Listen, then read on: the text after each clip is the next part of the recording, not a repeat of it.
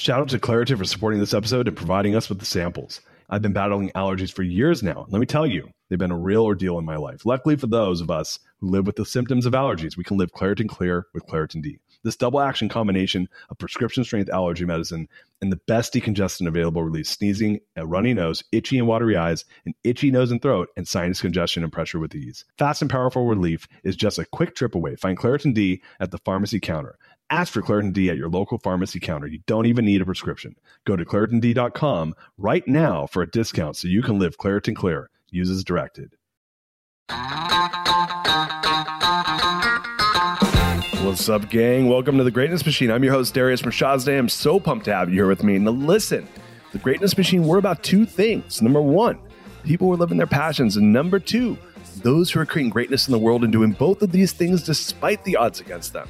Each episode, we're going to feature interviews with game changers, business leaders, telling us their origin stories, what made them tick, what got them to where they are now.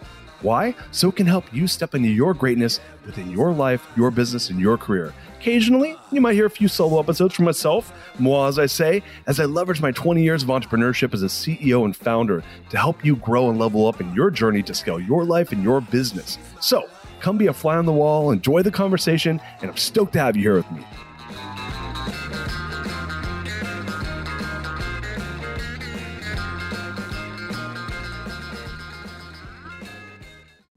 Guys, welcome to The Greatness Machine. I'm your host, Darius Mershazde, and boy, do we have a special guest. My brother, my main man, Ryan Levesque, is in the house. What's up, man? Darius, it's awesome to be here, man. But looking forward to this conversation. Oh, you're officially the first person that's called me Dariush on the show. I don't even know if you know how to pronounce your last name properly. I think we need to fact check that. Can we get the producers to fact check that, please? It's Smith. It's Smith. The other white meat. No. For listeners who are new to the show, The Greatness Machine, we're about two things. We're about people who are living their passions and those who are creating greatness in the world. And I will tell you this, sometimes I have guests on the show where I don't know them that well, but I've gotten to know Ryan. We've gotten to spend a lot of time together. And man, is this guy full of greatness? And you've done so many cool things. So I'm so proud to have you here. Do you mind if I give a little bit of our background to the listeners around how we know one another? Yeah, I think that's great. So it was a dark night. No, I'm just messing around. No, so Ryan and I, we have some mutual friends. So I actually knew of Ryan through a mutual friend of ours, Justin Donald, from Lifestyle Investor, and he was a part of the launch. You were involved kind of behind the scenes, helping Justin launch Lifestyle Investor, and so I had heard your name come up a lot, and then I ended up joining Tiger 21, and across the table is this dude with the Ask Method shirt on, and I'm like, who's that guy? and I'll tell you this, this is my favorite thing about Ryan. We both have kind of the similar sense of humor, where I'm trying to think of the technical word for it. We like to fuck with each other. And the moment I caught that on him, I was like, man, I like this guy. And since then, we've gotten to know each other better, man. And it's been really cool to learn about you and all the amazing things that you've done and continue to do. And I'm really proud to have you as a friend and as well as to share what you're doing with the world on this show. So thanks for being here, man. Yeah, no, it's awesome to be here. Yeah. And, that's the only reason why I join these groups that you and I are a part of is purely for that reason alone. There's no other value. It's just to screw around with the other people in the room. That's kind of why I spend hundreds of thousands of dollars a year to be part of these communities. So yeah, you read that book. You read me like a book. It's funny what you just said. You just made me think and so, I'll go into your formal background in a second. But, for you to say what you just said a moment ago is really interesting. And I think that a lot of people that are seeking to level up in their life, I've kind of done the same thing, which I've spent, right now it's 2022. I spent the last 16 years being in these different learning groups, meeting people like you and people that are really doing cool things. And, what is it? Your network is your net worth. And you end up, to your point, you go to these groups because you want to learn something technical, whether how to be a better entrepreneur, how to be a better investor. And then you end up making building these relationships with interesting people that have similar interests. And I kind of like yourself, I'm like, man, I spent so much more money after I graduated college on education than I actually did when I was like supposedly like forced to go learn, right? So it's really interesting to hear you just say that, especially since you're an Ivy League guy. You know, I know we grew up at a time where it wasn't like disgusting to like go to college. You know, it was still like fairly reasonable. But Right. you know, I do really believe that you know, learning is a lifelong endeavor, and you know, you have no shortage of that. Do you mind if I give your formal bio, and then we're going to jump in? I want to talk about all the stuff, the cool things that you're working on right now. Yeah, sure, man, for sure. So, for those of you that don't know Ryan, and Ryan's kind of a known entity. I get to brag to a lot of people how, yeah, I know Ryan. He's my boy. Talk shit to each other all the time. But you're the CEO of the Ask Method company. You're an entrepreneur, and you're #1 best-selling author of the books Choose and Ask, a 5-time Inc. 500 list entrepreneur. If you look to my left here, I got a little one of those plaques myself, so no slouch. Over 250,000 entrepreneurs subscribe to his email newsletter offering business advice. And you've been featured in everything from Wall Street Journal, Harvard Business Review, USA Today, and so many more of these great and amazing outlets, media outlets. Additionally, you're the co-founder and investor in Bucket.io, and which is a leading quiz funnel software. And we're going to be talking about quiz funnel. It's used by over 30 million people per year. So, man, dude, you're just you're crushing it. You've been crushing it. You are crushing it, and I really am impressed with the business you built, because I'm kind of new to the world of digital, and I came from the world of analog, and you know, dude, it is a fierce battle to build a business, and you've built over a $10 million business, right? In the Ask Method company. That's a big deal, man. An 8-figure company in the digital world is really hard to do. So I'd love to, you know, kind of take us back, because I mean, I know your backstory, but your backstory is super interesting and how you became an entrepreneur. But do you mind kind of like taking us back to, you know, when you're living on ramen in New York City, and made, you know, what were you doing that got you into what you're doing now? Yeah, well, that's awesome. Super appreciate that warm introduction, and feeling is totally mutual. You know, I feel really lucky to class you as a friend, and you know, honored to be here and share your story. You're one of the good guys. Everyone listening to this and watching this knows that, but you know, just it doesn't hurt to say it again. You know, so my story. You know, I grew up working class. First in my family go to college. Studied neuroscience and Asian studies at Brown. And I went to Brown. I chose Brown over some of the other places I was looking at, because Brown really at the time had the best neuroscience program in the country. And I thought I was going to become, you know, the next great neuroscientist. And my best friend at Brown actually went on to become a neurosurgeon at the Mayo Clinic. So my roommate, best friend. So he kind of did the whole path. Along the way, I kind of realized I was less interested in neuroscience, more fascinated with the brain and psychology, and really how the brain operates in a real world setting. So I became really fascinated with things like the psychology of fear, the psychology of language acquisition, the psychology of the capital markets. And so after college, I really didn't know what I wanted to do. I knew I didn't want to go into medicine. So I got a job working on Wall Street, and really became sort of fascinated and you know, just the psychology of the markets. At the same time, was really torn between that passion and this sort of other passion that I had for the Chinese language. I'd learned to speak, read, and write Chinese nearly fluently. I'd lived in China for some time while I was in college, and really just had this dream that I wanted to live abroad. And so working in New York, my wife is in grad school, and got a call one day from my future boss, who basically said, "Hey, do you want to come to China? I need to know, like, now." And I said yes. And I said, "Can you buy me a little bit of time?" My wife and I weren't married at the time.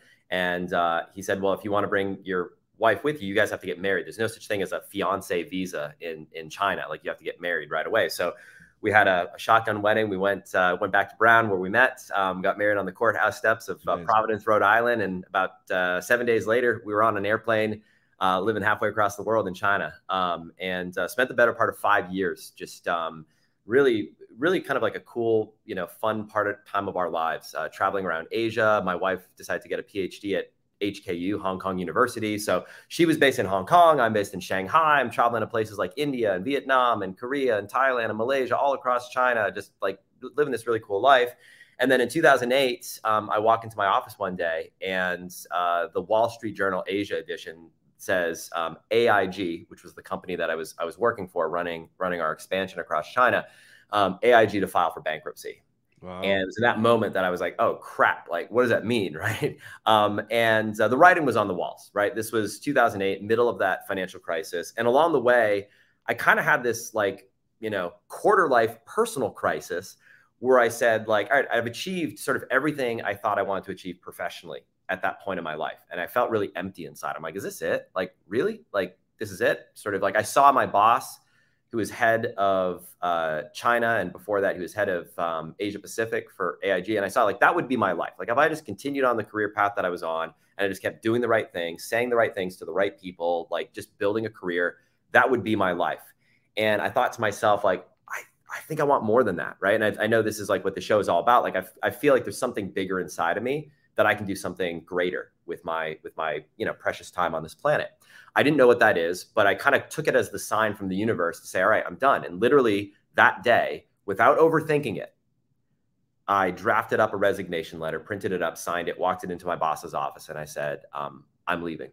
2 weeks notice. Wait, and you were in China when you did this? In China, and I had no plans. I had no other job. I had nothing. No way. Nothing. And the reason I gave my boss at the time was just a viable excuse. I said, listen, my wife and I, she's in Hong Kong, I'm in Shanghai. It's too hard for us to be like seeing each other on the weekends. Like we want to be together. Like it's just insanity what we're trying to do. So I just want to be with her, and we're going to figure out what our next move is. And because she was in Hong Kong, I could be with her as a husband of a student in Hong Kong. So I had the ability to do that. And so donated everything I owned to charity, except for what I could fit in a suitcase, moved into student housing with my wife. We're in our like mid to late 20s at this point. Yeah. Like started over again. And then started our first business. Wow. In a tiny little 400 square foot apartment. What was your wife studying at Hong Kong University? She's studying history. So her background at Brown, she double majored at Brown in architectural studies and art history. And then she did her master's at the Cooper Hewitt Smithsonian in decorative arts, which is part of Parsons School of Design, which I know you and I have had that conversation about that. And then the only English speaking sort of graduate level program in Asia is in Hong Kong. There may be one or two in Singapore now, but like, China, Japan, Korea, it's all in the sort of native, language. But you could pursue in English in Hong Kong. So she pursued a PhD in history, studying the Manila galleon trade, the trade between the Philippines, Spain, and Mexico in the colonial era, which is just it's esoteric topic, but what she was really passionate about. So let me ask you a question. So you speak pretty good Chinese then? Yes, yeah. And is your wife speak Chinese? No, she doesn't speak at all. Yeah, she's Mexican American. So she moved when I moved to China. Like we got on an airplane, and I'd been multiple times. I lived there for about 3 or 4 months. Like I'd done multiple business trips there. She had never been. Literally, it was a leap of faith for her. Like, all right, I've never been, but like I'm just gonna, I trust you, Ryan. Let's do this. I'm gonna move here for 5 years of my life. And I think when she got there, it was a little bit of shell shock because like it is very much like at the time, this was 2004, 2005, and that's way different.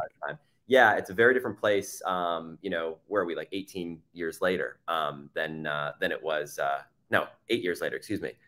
Let me think about this. 18 years later. 18 years? Holy yeah, 18. No way. No way.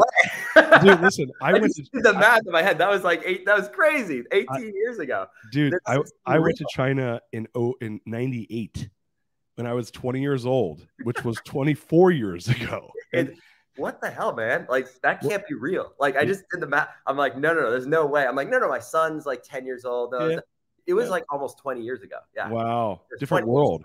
2 years ago that I was first in China. Yeah.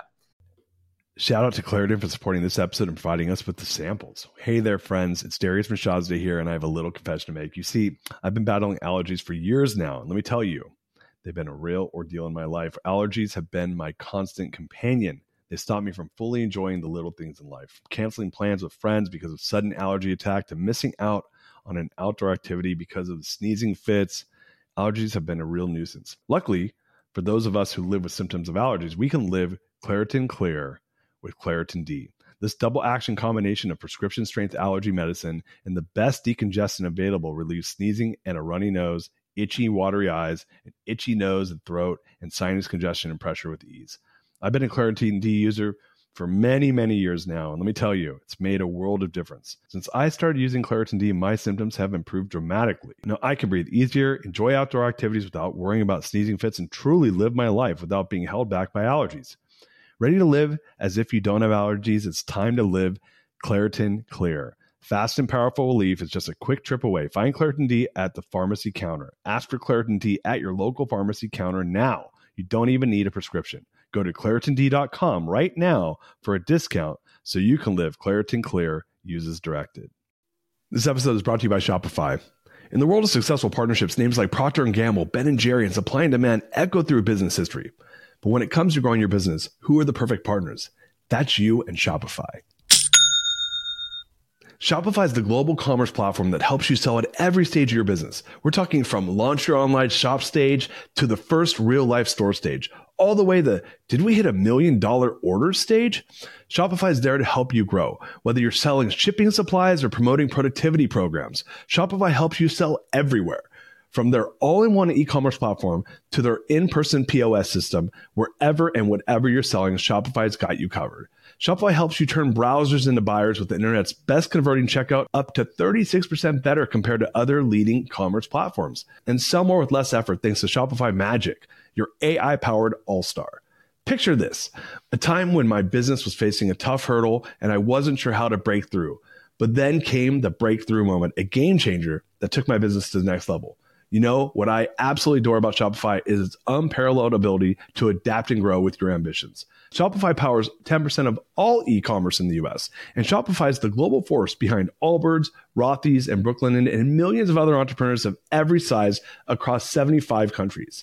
Plus, Shopify's award-winning help is there to support your success every step of the way, because businesses that grow with Shopify.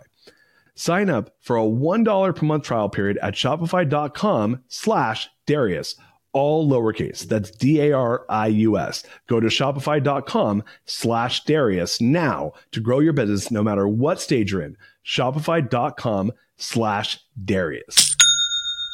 So the reason I asked was like and I have a couple of funny things to say about this. So my mom, who's American, spoke Farsi, and my dad spoke Farsi. So whenever our parents wanted to talk shit, they would just start speaking Farsi because the kids didn't know it. So I was like, oh, do you and your wife get to like talk shit in Mandarin to each other? And, like, no, I'll tell you, the local Chinese get freaked out when it's this white guy. You know, when someone cuts you in line, it's like you go to this old lady,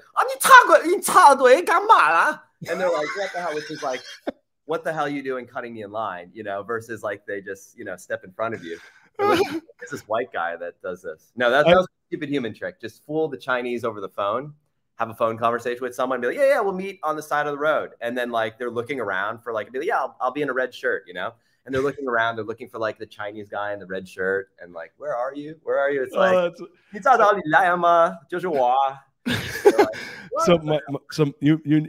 my wife, who's like very fair skinned, is half Mexican, so she didn't look it though, but she speaks like perfect Spanish. I know.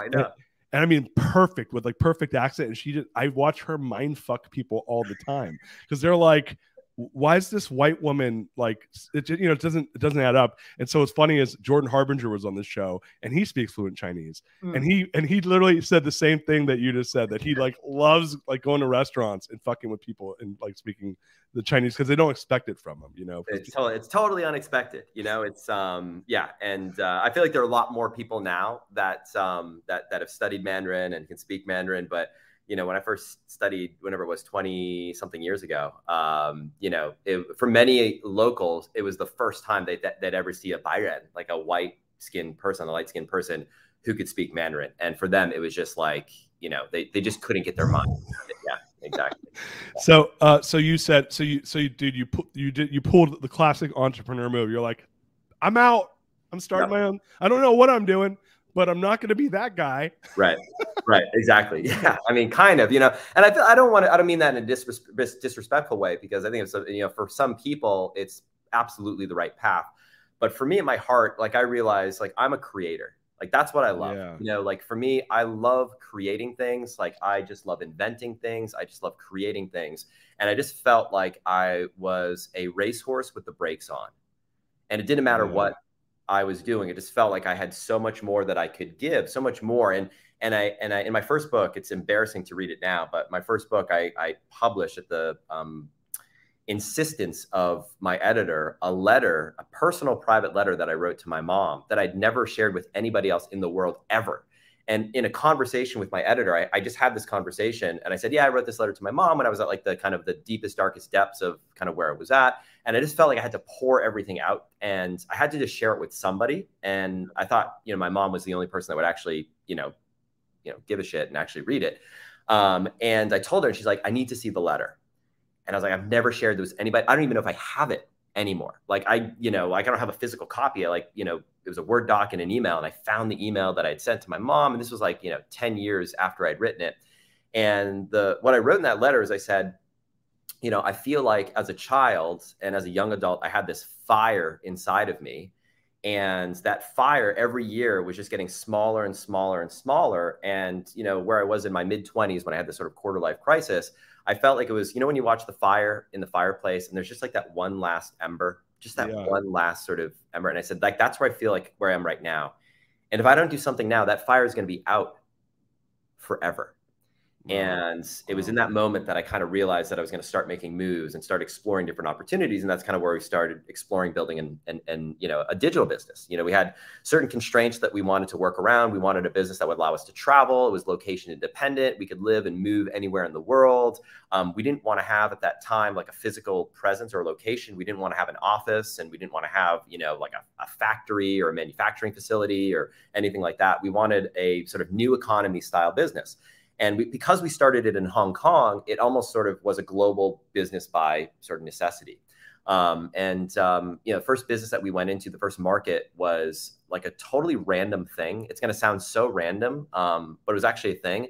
It was the Scrabble tile jewelry market, which is like making jewelry using Scrabble tiles and origami paper. And my wife was the one who like stumbled upon this thing. It was like this craze back in 2007, 2008, sort of like Beanie Babies. Like it just kind of like took over.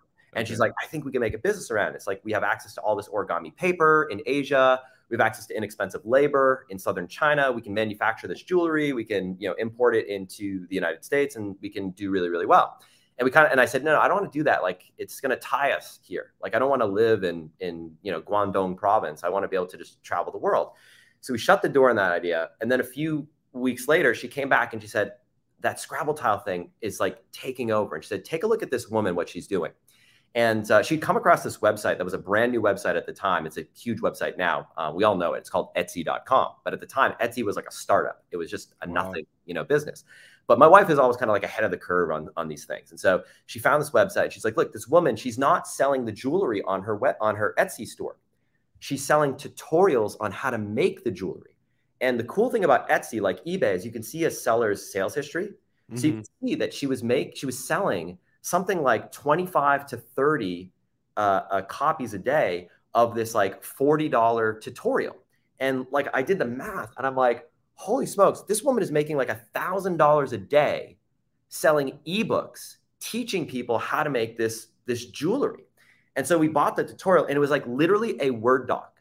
Like, it wasn't even a PDF. It was literally a Word doc. And my wife was like, this is garbage. I can do a better job. And so Tylene learned how to make the jewelry, and she created a better tutorial on how to make it. We started selling it. Before we know it, like, we're making, $3,000, $4,000, $6,000, $7,000, $8,000 a month teaching people how to make Scrabble tile jewelry. And I was like, oh my gosh, like, we're going to get rich. Like, but the trajectory was like, this is amazing. Like, how hard could it be? And then I learned the hard lesson that there are evergreen markets and there are fad markets. And that was totally a fad. And quite literally, like, within a month, the sales dropped down to zero. The market was saturated. It was like, Pokemon Go or Beanie Babies, like these things like take off and then they drop the side of a cliff. So it went to nothing. And then at this point, we kind of were in a little bit of trouble because we started running out of money. And we're living in Hong Kong, one of the most expensive cities in the world. And we said, all right, what are we going to do now? And my wife said, let me finish the program and then we'll move back to the States. And she got a job in Brownsville, Texas. And have you ever been to Brownsville? Have you been down there? Is that near what's it called? Where they at? South Padre Island? Yeah. So it's the southernmost major city in Texas, right across the Mexico border. Yeah. From a major 1 million+ person Mexican city called Matamoros. and it's a major trade route.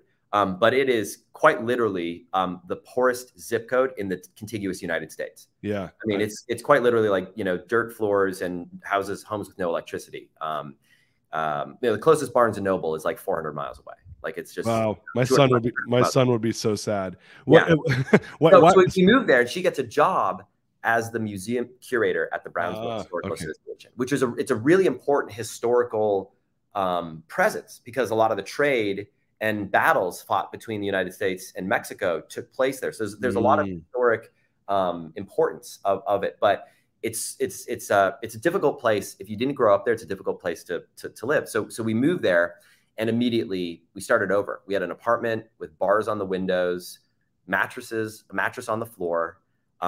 We opened up a bank account. We had no furniture. And so the bank, when you open up the bank account, gave you know, those like chairs that you sit in on the side of a soccer game? Yeah. Like, yeah. You know, so they're like, well, this is the gift for opening up the account. And my wife, who's like a really good negotiator, she's like, we need two.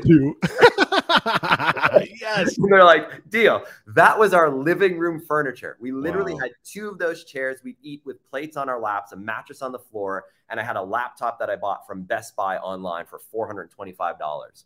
And that's how we started our first business. And, you know, the Scrabble thing went to nothing. We went into another market, the orchid care market. Again, I know it sounds random, but the story there is I bought a bunch of orchids for Tylene when we lived in China. And like 2 weeks later, they all died.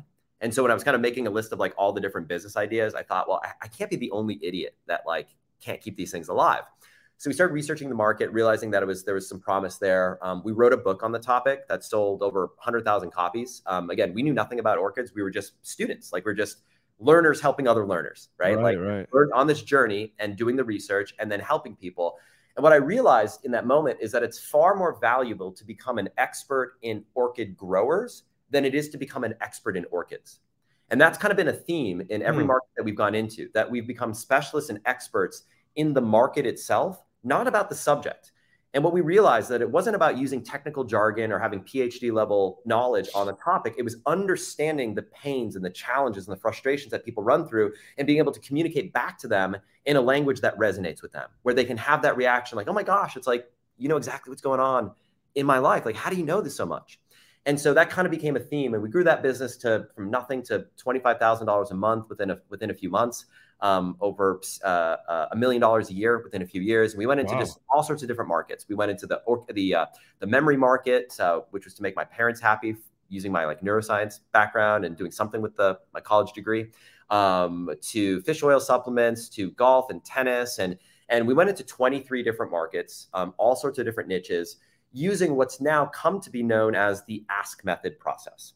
And along the way, partnered with a few big businesses to implement this in much bigger companies. That led to a few different exits, one of which was a 9-figure exit to NBC in the golf market. Another one was a 9-figure exit to PayPal in the business funding market.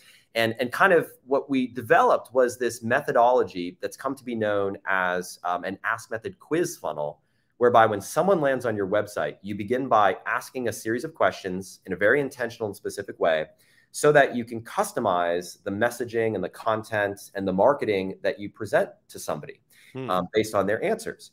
And, you know, using this sort of methodology that we first, you know, learned how to implement ourselves and then partnered with dozens of big companies, we've since built that, you mentioned, 5-time Inc. 5000 education company, the Ask Method company, where we teach this all day, every day, and a technology company called Bucket, where we've had over 12,000 of these quiz funnels now built on our technology platform. Nice. So, you know, we kind of started in a bootstrapped way. We didn't raise money. We funded everything ourselves. So this is definitely a bootstrap story. We had our ramen noodle and bologna sandwich days, you know, mattress on the floor, Brownsville, Texas, bars on the windows. I'd drive my wife to work, one car. We'd work at nights. We'd go to the post office and drop off our books that we had sold that day. We'd sell hundreds of books a day, literally crates of boxes, dropping it off at the Brownsville post office to ship them around the world. That was our early start. And since then, we built a company that is approaching 100 employees. It is a global distributed team, meaning that we don't have a physical office. We built the business intentionally so we can travel the world and do whatever we want. We've got team members quite literally in every continent except for Antarctica, who are on the team right now. And, you know, just very excited about the future and kind of what comes next. Oh man, I love that story. I have a question for you. I have two questions. My first question is going back to when you started working with these brands. When you said nine-figure exit, was that the client, or you guys were part of that? Tell me a little Yeah. bit about that. So the way that my model at that point was it was a three-part model, and it was a model where I would get paid an upfront fee for designing, constructing, architecting one of these sort of marketing, apparatuses, one of these marketing machines, and I would get paid a monthly retainer, and I would have a success participation fee, which most typically was a 5% gross revenue royalty on all revenue generated. Every single one of those deals that I did also had an exit clause, a separation clause. So that way, in the event of an exit, in the event of a sale, I would get paid a multiple of what that royalty was, based on a number of months and the sort of average revenue generated over a sort of most recent 6-month period. So on those exits, I got a nice little payout. It wasn't, tens of millions of dollars, but it was a nice payout. And the royalty payments, this model became very lucrative. I called it a 55-5 model. I'd get paid $50,000 upfront to start the project, $5,000 a month retainer, which was literally for a monthly call. So it was really a $5,000 an hour rate is really what I kind of, worked my way into. So it was a 1-hour call for $5,000 an hour. And then the thing that I was really interested in was the 5% royalty. And I'd have royalty payments on some of these projects that would be small, $4, $5, $6, $7,000 a month. But I had 20, 25 businesses that I was working with at any given time. So the numbers added up. But my highest royalty payments were $40, $50, $60,000 a month on a single Wow. funnel. So, just like a music artist or a musician or an actor or actress, I wanted a way that I could get paid a residual income based on the work that I was doing at that time. And even to this day, in some cases, 10 years after building these funnels, I still get the mailbox money. I still get the royalty payments, just automatically deposited every single month. So I say that because there's a huge opportunity for people to use this model. So if you don't have a desire to build your own big company, like you want to be a one-man band and you want to make $1 million a year, I was making over $1 million a year with no employees doing this one thing. Wow. And it can be very lucrative for anybody who wants to do that. And it's one of the things that we teach people how to do, in fact, is how to use this model, building a quiz funnel for other businesses, and use it to build your own business where you're getting paid these royalties, this revenue share on the back end without having to build out your own infrastructure and sort of product mix. So I know you guys work with a lot of digital entrepreneurs. So do you mind if we use my current project as a case study? Just yeah, absolutely. Let's do it. I'd love to do this really quickly. So for listeners know that I have this scale map method and we do a boot camp. And by the way, I bounced all this stuff off Ryan for months and months. So he's given me tons of great input on how to build this entrepreneurial ecosystem. And so we do a boot camp, and then from that, there's opportunities to work with us in other ways, right? What I found though is, and this is just, maybe this is a objection you might hear sometimes, is there's so much noise. And you got the Facebook algorithms broken, because of all this, the thing that happened with iOS 14, there's so much competition in the digital space right now. And I'm seeing right now that's man, my cost per client acquisition is it doesn't even work sometimes, right? So we're having to go and play with it a lot. So if you're in my shoes where you're buying Facebook ads, trying out these different messaging to clients, to see what resonates to get them to take action to work with us, how would someone like us use the Ask method or a quiz funnel to optimize or to make the business a better business? Yeah. So let's talk about that for a minute.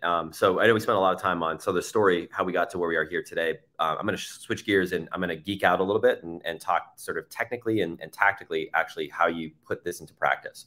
So first things first, iOS 14.5, 2021, Apple made the decision to no longer allow third-party cookies on its operating system and basically overnight cut Facebook off at the knees. Facebook for years had relied on all of the third-party data shared by every website on the planet who has the Facebook pixel installed on their website, feed that data back to Facebook to give you a rich data profile that you can target very, very accurately ideal customers to your website. Well, fast forward here to today. We're a year plus after that decision, and Facebook is a shell of what it once was, shell of itself. And in order to succeed in this new paradigm, what many people are calling the third iteration of the internet, this sort of Web 3.0, this new era of the internet, where we've moved away from reliance on third-party data to having your own first and zero-party data strategy. What does that mean? Third-party data, other people's data that you're using to inform your advertising. First-party data is data that you track in the background via like Google Analytics of how people browse on your website, but it's not explicit and it's not volunteered information. It's sort of tracking in the background. Zero-party data is a strategy where you're relying on information that's being explicitly and voluntarily shared with you on your website when people visit, i.e. asking them questions when they land on your website and building your strategy around the answers people give you. That is the most reliable data. It is the most accurate form of information. And when you do it well and do it right, and you have the right technology installed on your website, you can then feed that information back to Facebook via something called the Conversion API. And when you do that, Facebook can say, so all those people who landed on your website and answered this assessment in the following way, we can find you more people like that because you've explicitly shared that information back with Facebook. Now, I won't get too technical about browser side and server side, how you set all this up, but this is one of the reasons why this Ask Method quiz funnel strategy is, number one, I think in many ways, what our clients have been doing has been ahead of the curve, almost waiting for this very moment in time. Our businesses and the businesses that are on our platform are crushing it right now. Because for everybody else, if you're not using the Conversion API, Facebook has actually said that your advertising costs, expect them to be 3 to 4 times higher than what they were prior to the iOS 14. They've come out and said it, like they're not hiding from this fact. Wow. And so what it means is that if you want to play in this new game, it's like the rules have changed, right? You know, we went from two-hand touch football to tackle football.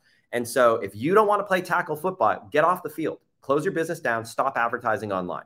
But if you want to play this new game, where the rules have changed, you must have a zero-party data strategy. So for your business, for example, what I would advocate very strongly is that your top of funnel strategy is you're driving ads to some form of an assessment.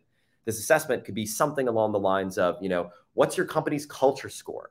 Or what's your company's growth level? There are 5 stages of growth that every company goes through. And based on your business and where you are right now, that's going to dictate the next moves that you should make over the next 3 to 6 months. Most people are doing the wrong thing at the wrong time. But if you take a moment to answer a few simple questions, we can identify what stage of growth you're at right now and recommend the best next steps for you. Now, that's an incredibly compelling promise, right? If you're a business owner, that's like very valuable. You're not selling a one-size-fits-all ebook that you're asking everybody to download. You're saying, I'm going to give you a personalized plan. Now, when you do that, a couple things happen. You ask those questions on your website. You gather all that incredibly valuable zero-party data. You can feed that data back to Facebook and say, hey, the people who answered my assessment like this, who are making at least $100,000 a month, who have at least 50 employees, who have these specific problems, find me more people like that. And wow. Facebook can do that because you're feeding that information back. So that's the first part of the equation.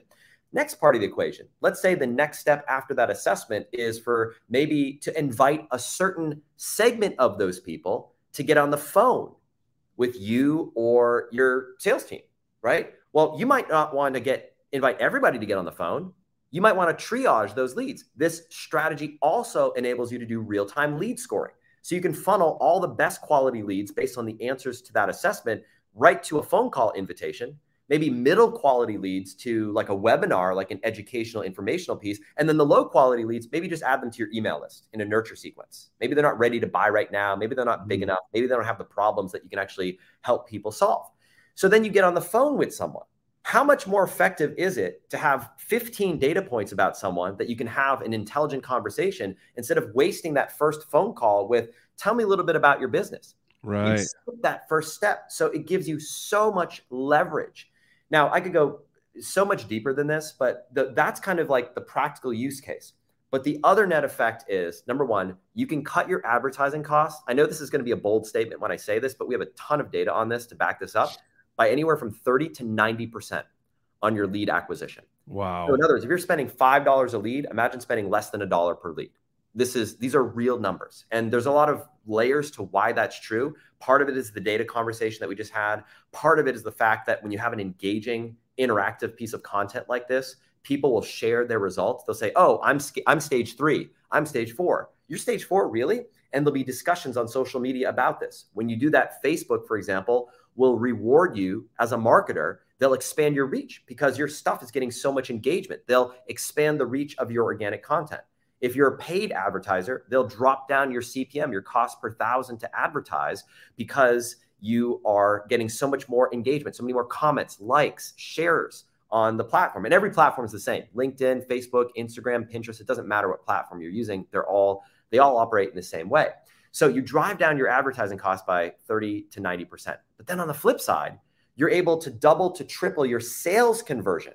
Why is that? Because instead of communicating with everybody in a one-size-fits-all way, you can customize your content, your copy. You can customize your messaging based on what someone answers in the quiz. So you can show like a relevant case study, for example.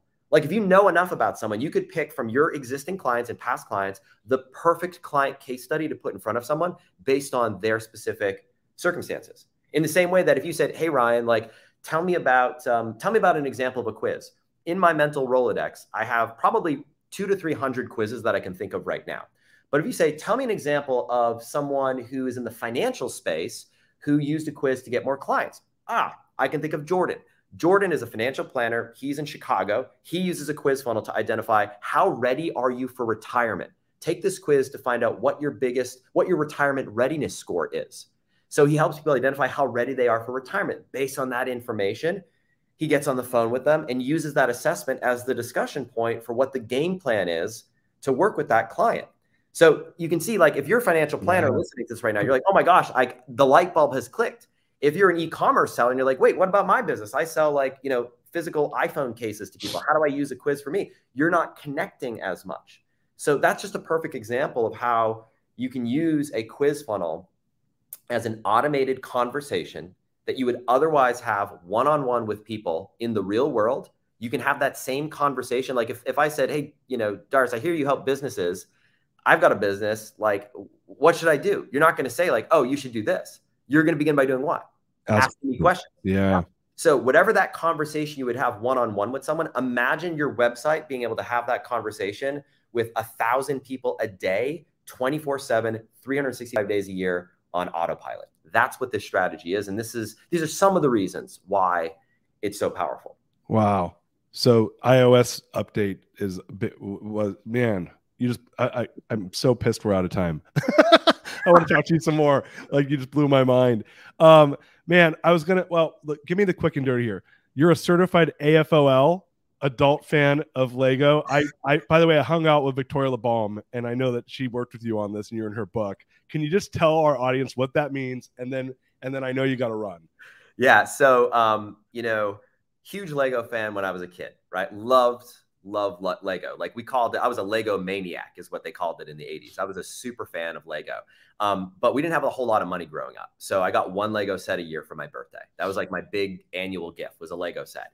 And I cherished that Lego set. It was like the best thing that happened to me all year. So fast forward when I became an adult and my kids I have two boys, when they're sort of age, I finally said, all right, I've got money now. What am I going to spend this money on? And of course, it's Lego. So I don't know, we have 100+ Lego sets in our house, constructed, major sets. And so some of my favorite time spent with our boys has been building, the Harry Potter castle, almost 7,000, piece set. Took us months to build that thing together when they were just, a few years old. They weren't that old. So adult fan of Lego. There's K-Fols, kid fans of Lego, A-Fols, adult fans of Lego. And I'll tell you, one of the highlights of my career was keynoting the single largest Lego convention in the United States, Brickfest Live in Philadelphia, Pennsylvania. There were over 50,000 people who attended that event. And I was able to tell my story of how, as a kid, super fan of Lego, I was a fan of Lego, like all the way through, even as a teenager. And I remember at that time, I had to hide it, like at a time where like it was not cool. Like it was no longer cool. 15, 16, 17 years old. Like I had Lego underneath my bed and I couldn't tell anybody about it. I couldn't even tell my parents. I was so embarrassed because I was like, why am I into this? Like, I'm just so into this. And I told this story and I can't tell you how many parents came up to me and said, thank you for sharing this, because it was really an opportunity to be vulnerable and really share kind of, what was really passionate about myself. And the story there, the takeaway is that we all have these things about ourselves that we hide from the world, that we're afraid to put out there, that we think, this is really weird. Like, this isn't cool. Like, this is whatever. And the message that I shared was that thing that you're hiding right now could be the thing that transforms your career, transforms your life, and allows you to live that authentic, great story, your true greatness, by putting it out there. And it was the first time I'd ever told that story, and I shared it to 50,000 people who were at Brickfest Live. And it was one of the most transformational experiences of my life. So adult fan of Lego. I'm a super fan. And if you want to come to my house and build some Lego, you're welcome to do so anytime. All right. I'm in. So I know you got to run Yes. and I want to keep you on time. Yeah. Why don't we, I know that we want to, you so graciously have offered to give our listeners a little something from you guys. So would you mind maybe how can they hook up with you if they want to learn more? What's the hookup that our listeners are getting? And got a hookup. We have a hookup. So listen, if you're watching this right now or listening to this, your timing is perfect. And here's the reason why. If you have any interest, curiosity on how to set up one of these quiz funnels in your business, once a year, we do a week-long quiz funnel workshop. And we go through the process step by step. We work with you to come up with what your topic is going to be, what your questions are going to be in your quiz, how to come up with a compelling hook, how to create a quiz funnel that goes viral, that people actually share with other people. If you're like me and you're a visual person and you like to actually see examples, like real examples of what this looks like in the real world, we go through dozens of different examples. Now, it's a big thing. We do it once a year. It's normally $100 to attend. So it's a $100 ticket price to attend this sort of week-long live training. But Darius and I are good buds, and we want to do something special. So if you go to the link quizfunnel.com/greatness for the greatness machine, quizfunnel.com/greatness, and you use the coupon code greatness, just as it's spelled, it will take that ticket price down from $100 to $0. So it'll be 100% free. I just ask that you don't share the coupon code. It's just for listeners here. But really, this is the best next step. If you're thinking about this and saying, hey, I might be able to use this in my business, or if you're just curious and you want to learn more, this would be the best next step to kind of dip your toe in the water, see how to actually use this and implement it in your business. Man, you're such a stud. I appreciate you so much. What a pleasure having you on the show. I learned so much. I can't wait to pick your brain some more when we hang out next. Thank you so much for hooking up our listeners with all this amazing content and amazing knowledge. And man, appreciate you. Appreciate you too, man. It's been an honor, pleasure, and absolutely I'm excited to jam more about your business and everyone here to work with you, hopefully, in the workshop right around the corner. Yeah, you guys, you heard it here first, quizfunnel.com/greatness, coupon code greatness. Don't share it. This is Ryan hooking us up, and we'll see you guys later. Peace out. Love you.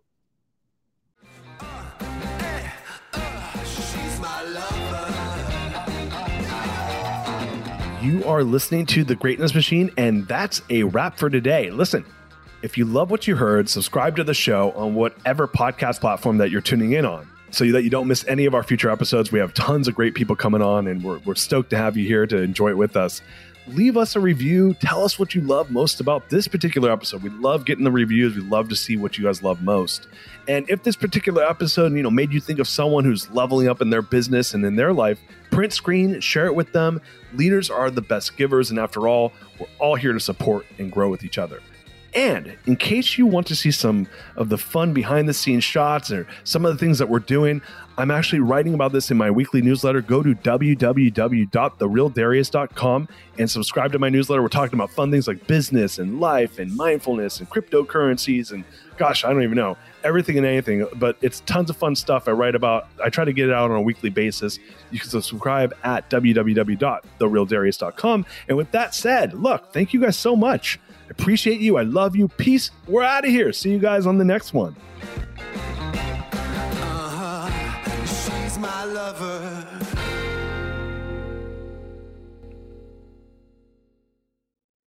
This episode is brought to you by the Yap Media Podcast Network. I'm Hala Taha, CEO of the award-winning digital media empire, Yap Media, and host of Yap Young and Profiting Podcast, a #1 entrepreneurship and self-improvement podcast where you can listen, learn, and profit.